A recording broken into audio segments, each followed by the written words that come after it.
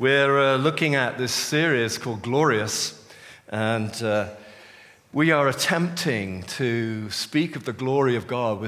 We're attempting to describe and engage with, and to the best of our abilities, get our hearts, our minds, and our heads round Almighty God. And it feels like, I feel like an ant trying to describe the Mona Lisa. Where do you begin? We have no frames of reference.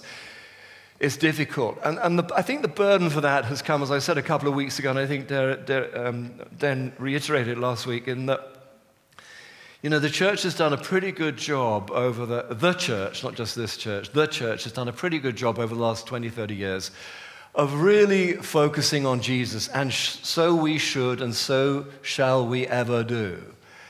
Because as Jesus said to Philip said, Father, he said, Jesus, show us the Father. And Jesus said, if you've seen me, you've seen the Father. And in a sense, that's all you need to know. And we need to hold on to that. But with this has come a familiarity which sometimes, in my opinion, my humble opinion, crosses a line. We kind of, think, we have a tendency to think that God's our mate, and he's a lovely, doddery old guy with big smiles and a gentleman and all these things we sort of describe.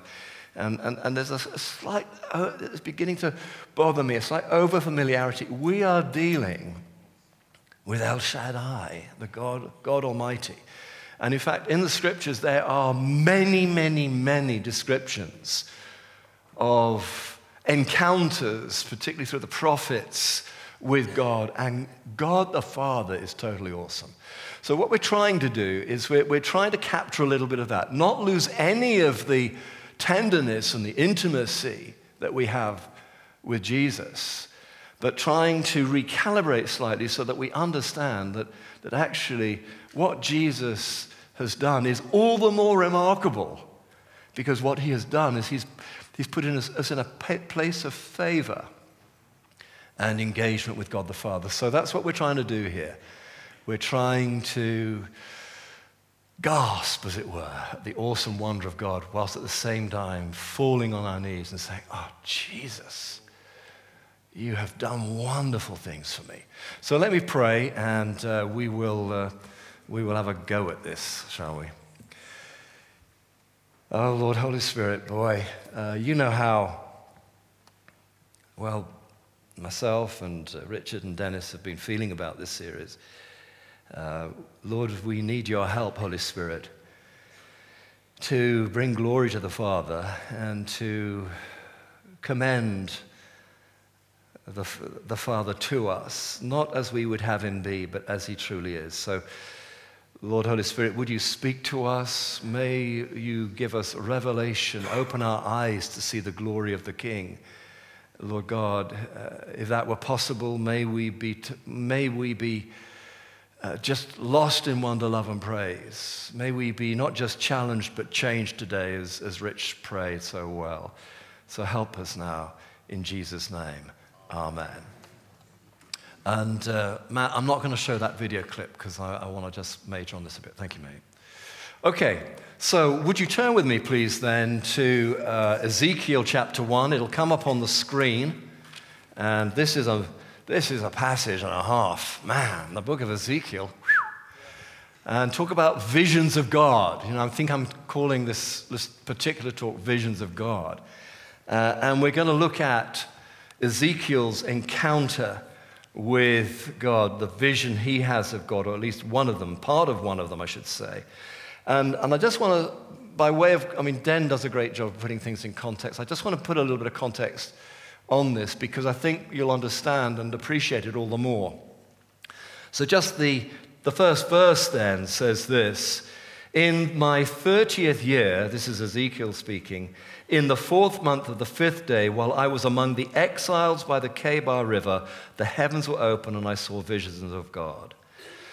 What we have here then is a situation where the Israelites have been completely decimated.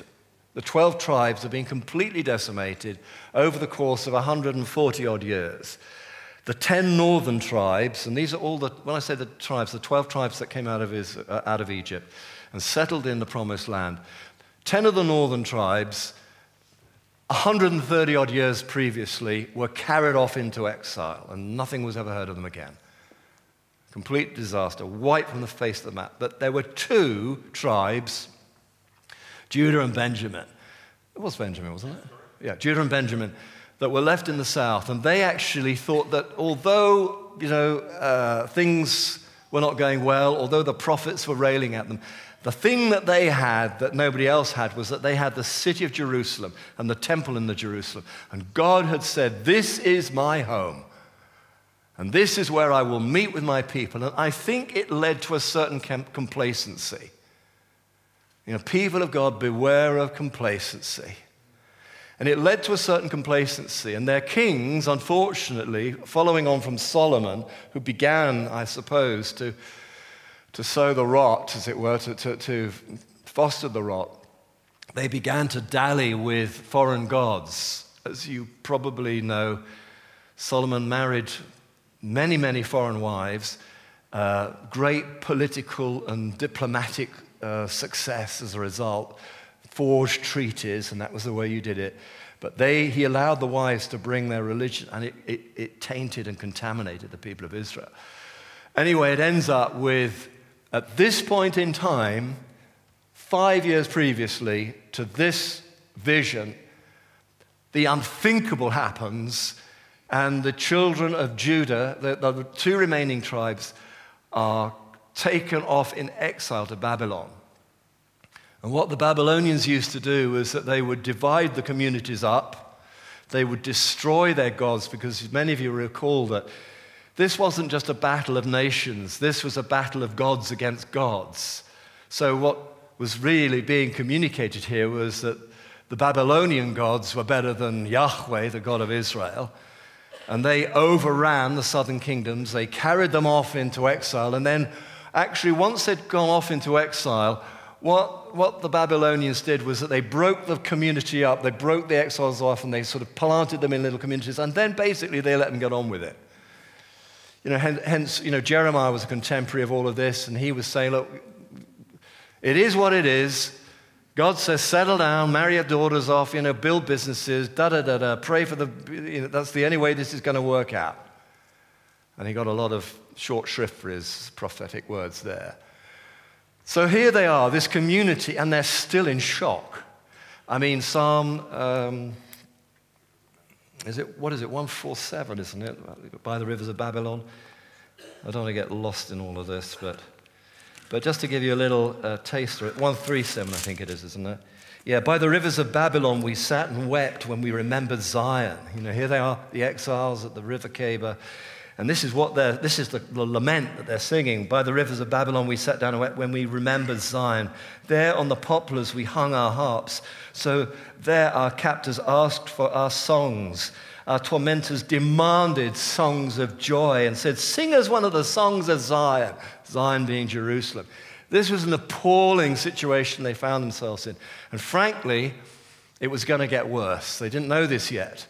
So they're in this place where God appears to have abandoned them.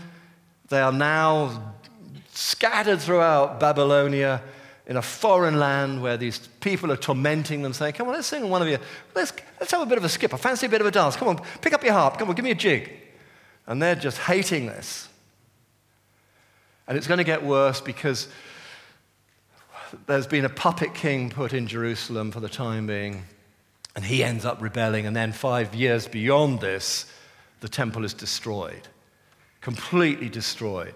And all the precious artifacts, Solomon's shields which adorned the inside, the place was covered in gold, just treated like so much scrap metal. The Sea of Bronze, this huge great thing, that outside is just broken up for scrap. It's going to get worse. And it's at this point, and the timing is strategic, that Ezekiel has a vision. Because at this point, the people are saying, where is God? You used to be religious, so explain. Tell me, where is God? Look at this. So the people are absolutely broken. And Ezekiel has a vision. So let's kind of wrestle with this. Now, I would encourage you, please, and we always try and do this, if what you get on a Sunday morning is what you think is going to feed you spiritually for the whole of your life, it just ain't. You've got to do homework. You've got to have your own secret history with God, But I'm going to give you a bit of a pointer here, but there's more there, more than I'm going to be able to share with you for you to dig out. So let's have a little look. Ezekiel. Let's look at Ezekiel 1, beginning at verse 4, and in fact, I've edited a bit, and it'll come up on the screen, so Matt, if you can do that. So it says here, Ezekiel chapter 1, verse 4, the vision begins. I looked, says Ezekiel, and I saw a windstorm coming out of the north, an immense cloud with flashing lightning and surrounded by brilliant light. The center of the fire looked like glowing metal, and in the fire was what looked like 4 living creatures. In appearance, their forms were human, but each of them had 4 faces and 4 wings. On to verse 10. Their faces looked like this. Each of the 4 had the face of a human being, and on the right-hand side, they had a face of a lion, and on the left, the face of an ox. Each had the face of an eagle also. Such were their faces. They each had 2 wings spreading out upward, each wing touching that of the creature on either side, and each had 2 other wings covering its body. And each one went straight ahead wherever the Spirit would go. And they would go without turning as they went. And the appearance of the living creatures were like burning coals of fire or like torches. Fire moved back and forth. And among the creatures it was bright and lightning flashed out of it. And the creatures sped back and forth like flashes of lightning. And spread out above the heads of the living creatures was what looked like something like a vault, sparkling like crystal, and awesome, a huge vault. Under the vault their wings were stretched out one to another, and each had 2 wings covering its body. And when the creatures moved, I heard the sound of their wings like the roar of rushing waters, like the voice of the Almighty, like the tumult of an army. And when they stood still, they lowered their wings. I'm going to just pause there. The first thing to say about this is that later on in this passage, Ezekiel refers to these creatures because there's 2 other visions of them, very similar. He refers to them as cherubs. Now, describe a cherub to your neighbor here. Right, fat baby with improbable wings. Yes. All these artists, Renaissance artists and what have you, all the cherubs. Fliss and I were in Rome, for a day just recently, and there's cherubs galore. And they're all fat babies with these ridiculous little wings. I can just imagine a painter, he's been commissioned to do a thing with cherubs in it. He's got this piece of paper, and he's looking at the book, and he's got his palette, he's mixing up, and he starts drawing this thing, and he keeps looking at this, and he goes, oh my giddy aunt, what? Oh, I'll just do a fat baby with some wings. So forevermore, cherubs are fat babies with wings. Nowhere in the scriptures do you find fat babies with wings. Cherubs are terrifying. And there are in other versions, in other accounts of cherubs, and they are pretty freaky. Now, Bible scholars get very excited about the 4 faces. The Lion of Judah, that's the lion one. There's the man one. There's the eagle, which is Greece, the ox, which is Rome or something like that.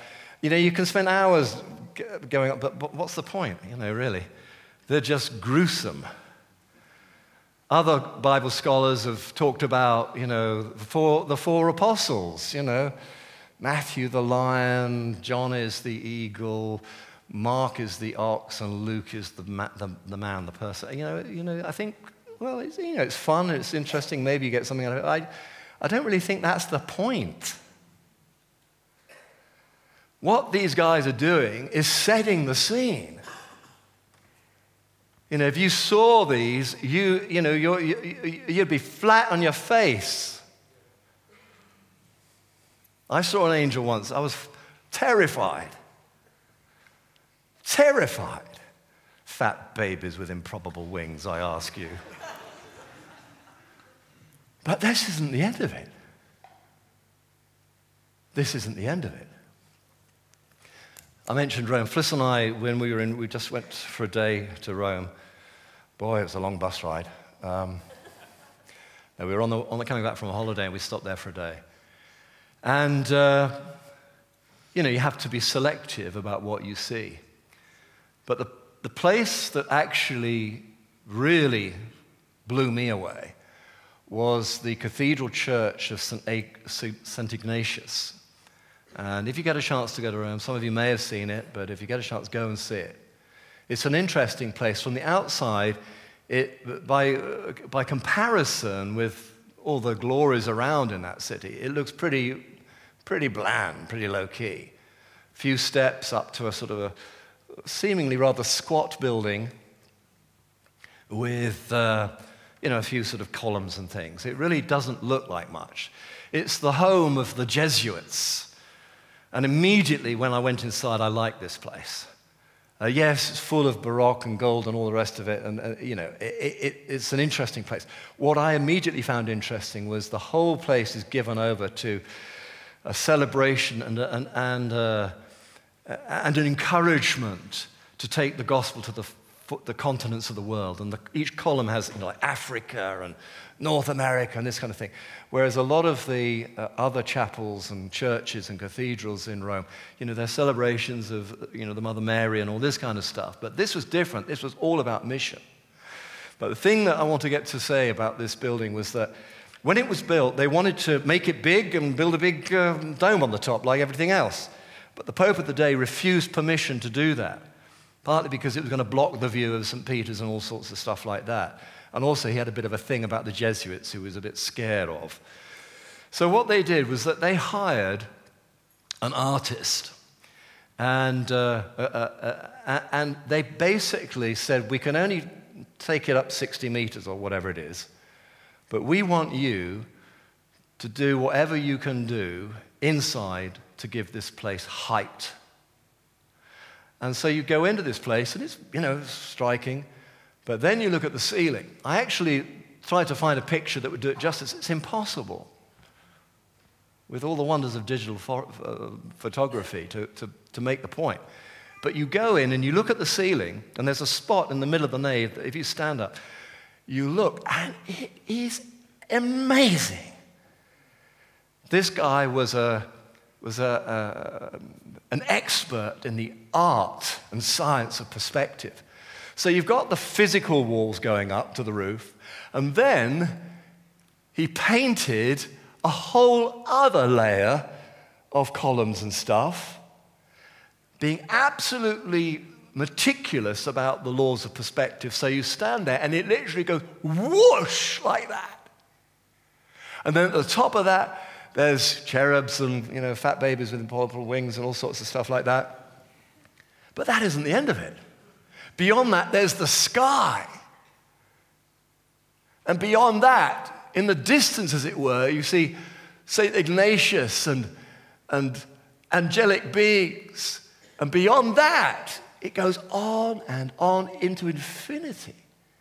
And you stand there and you get like vertigo. It is so compelling and so authentic that you think, wow. The artist also just painted a dome, which is a great feat of perspective. So by doing that, they managed to thwart the will of the Pope and made this glorious place. Do go and see it. St. Ignatius de Loyola. You can look it up on the internet. There are some little walkthroughs that'll give you a sense of it. And I say all that to say this. In this vision, we've got the cherubs in all of their extraordinary and bizarre glory. Above them, we've got this vault, and in the King James Version, it talks about chrysolite. It's a wonderful stone. It's like, whoa. As somebody used to be a jeweler, think, whoa, that must have been awesome. And then it comes to this, verse 9. Then there came a voice from above the vault, over their heads as they stood with lowered wings. Above the vault, over their heads, was what looked like a throne of lapis lazuli, deep, rich blue with gold flecks in it. Wow. And high above on the throne was a figure like that of a man. And I saw that from what appeared to be his waist up, he looked like glowing metal as if full of fire. And that from there down, he looked like fire, and brilliant light surrounded him. Like the appearance of a rainbow in the clouds on a rainy day, so was the radiance around him. And then I love this sort of closing thing, the last verse in chapter 1. It says, Ezekiel says, this was the appearance of the likeness of the glory of the Lord. And when I saw it, I fell face down, and I heard the voice of one speaking. Did you get that? This was the appearance of the likeness of the glory of the Lord. It's a bit like, here's a photograph of a painting which is a bit dark and dirty, and it's of somewhere in North America. You know, he's attempting to describe what he's seeing, but he knows that words cannot express because he lacks the reference points. So this is the best he can do. And at the end of it, he's not entirely sure he's looking at God, because he says this is the appearance of the glory of God. Now, this is an extraordinary vision, and it's meant to instill fear, awe, and wonder, and it has a desired effect. He falls to his face, on his face. He falls on his face. Now, at this point, what happens is that the Lord, the Spirit of God says, get up, get up, get up. And when you read these kind of stories, as I said, I think in the first week, it seems that for most people, they end up flat on their face. Flat on their face. And what Ezekiel now gets, what he hears from the Lord, is that God is calling him to be a prophetic watchman. And as you read on beyond this, you begin to see the prophetic actions, not just words. He has to do things. You know, the prophecy is not just speaking words. There are prophetic actions that he has to do to speak to the remnant. And basically he's answering the question that is on all of their lips. Why has this happened to us? Why are we in this state? Why is it that the Babylonian gods are more powerful than Yahweh? In fact, the way it turns out is entirely different. It's not that at all. And actually, Ezekiel is told it is going to get worse before it's going to get better. Where is God? How could he allow this to happen? If there was a God, etc., etc. Now, the thing that I find so fascinating with this is that these are the kind of conversations I have today. There were 11 of us in a pub having dinner, lots of hilarity and banter, and bad language, I have to say, as well, from the car guys. And then one of the guys, he just pipes up and he says to me, he said, I came to your car show. And by the way, they loved it. But he said, I felt intimidated. And the whole room went quiet. It wasn't like we were next door to one another. He said, I felt intimidated. I said, why do you feel intimidated? And so he told me why he felt intimidated. Just felt insecure and out of his depth. And then he owned up. He said, well, you know, I can't believe. I see what you do. And he says, what unnerves me is you seem so sure. You all seem so sure, but I don't get it at all. Now, what I didn't know was his mother had died 10 days previously. So there was, I could feel the heat and the energy. You know, where is your God? What's this God thing about? If God was here, why did he let my mum die? Et cetera, et cetera, et cetera. There's another story there where I had a breakthrough with that guy and but anyway, whatever. So, what happens here then is that the Lord God begins to explain to Ezekiel why this has come about. It's not like they weren't warned, they just didn't pay attention. And so let's just turn now, I'm getting on okay. Turn now to Ezekiel chapter 8, verses 6 to 10 and verse 12 too. And he says this, the Lord says to Ezekiel, he said, Son of man, and he's taken him to the temple. Do you see what they are doing? The utterly detestable things the Israelites are doing here. Things that will drive me far from my sanctuary. but you will see the things that are even more detestable. Then he brought me to the entrance of the court, and I looked and I saw a hole in the wall. This is the temple, by the way. A hole in the wall. I looked, and there was a hole in the wall, and he said to me, "Son of man, now dig into the wall." So I dug into the wall, and I saw a doorway there. He said to me, "Go in and see the wicked and detestable things that they are doing." So I went in and I looked, and I saw betrayed all over the walls kinds of crawling things and unclean animals and all the idols of Israel. This is in the temple, the sacred place. Verse 12, he said to me, "Son of man, have you seen what the elders of Israel are doing in the darkness, each at the shrine of his own idol? And they say, 'The Lord does not see us. The Lord has forsaken the land.'" You see, the point is that these guys, people of God, and it is the people of God, it's not just Israel, because as I said right at the beginning, 10 tribes have already gone.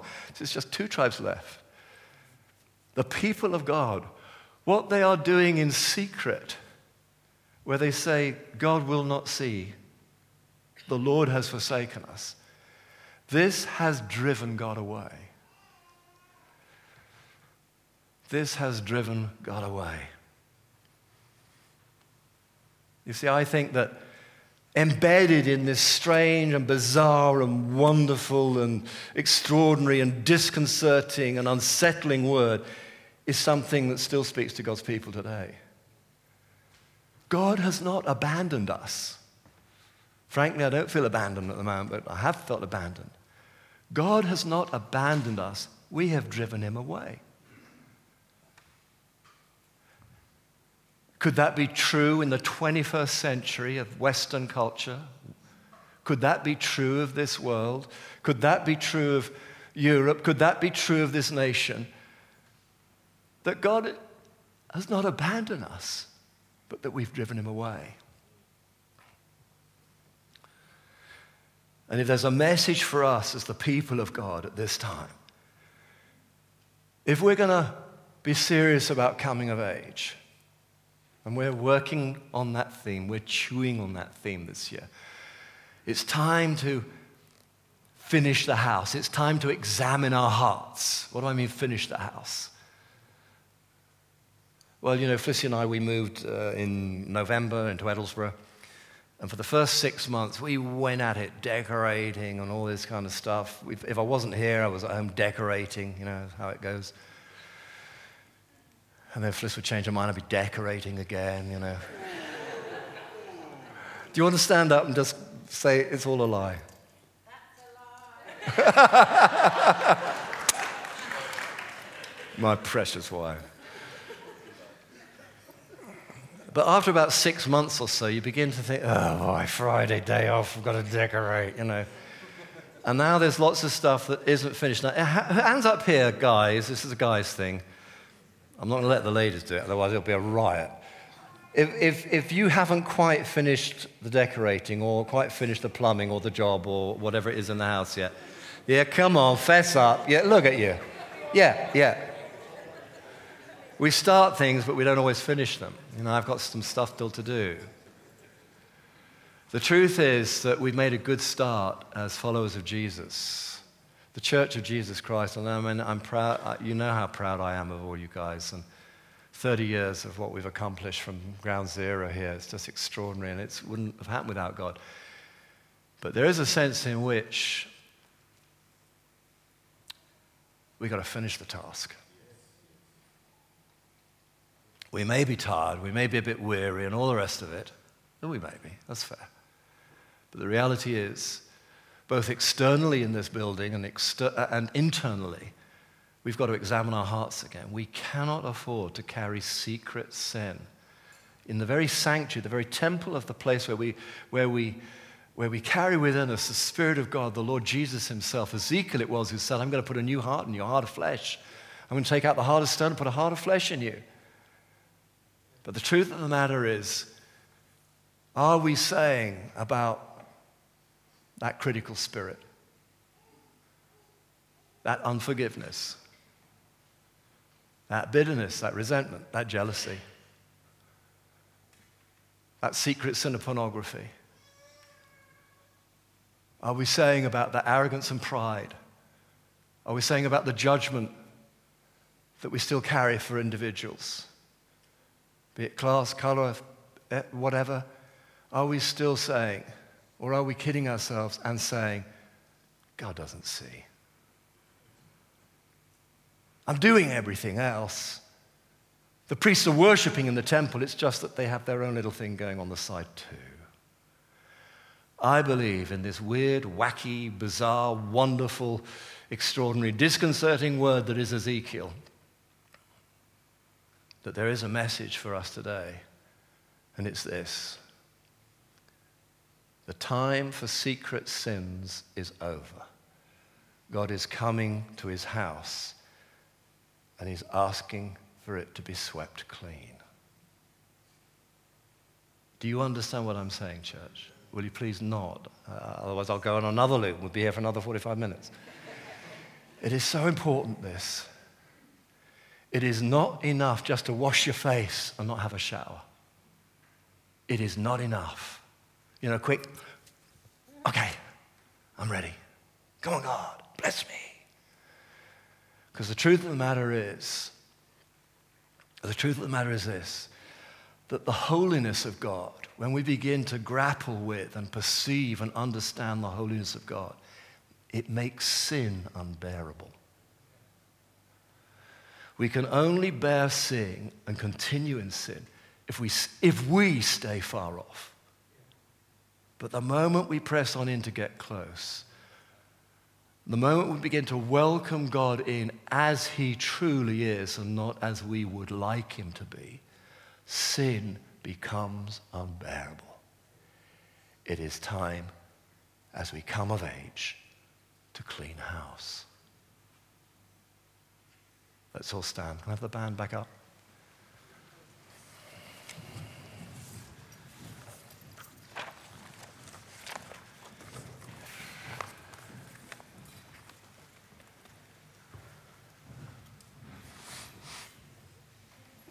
Let's just pray.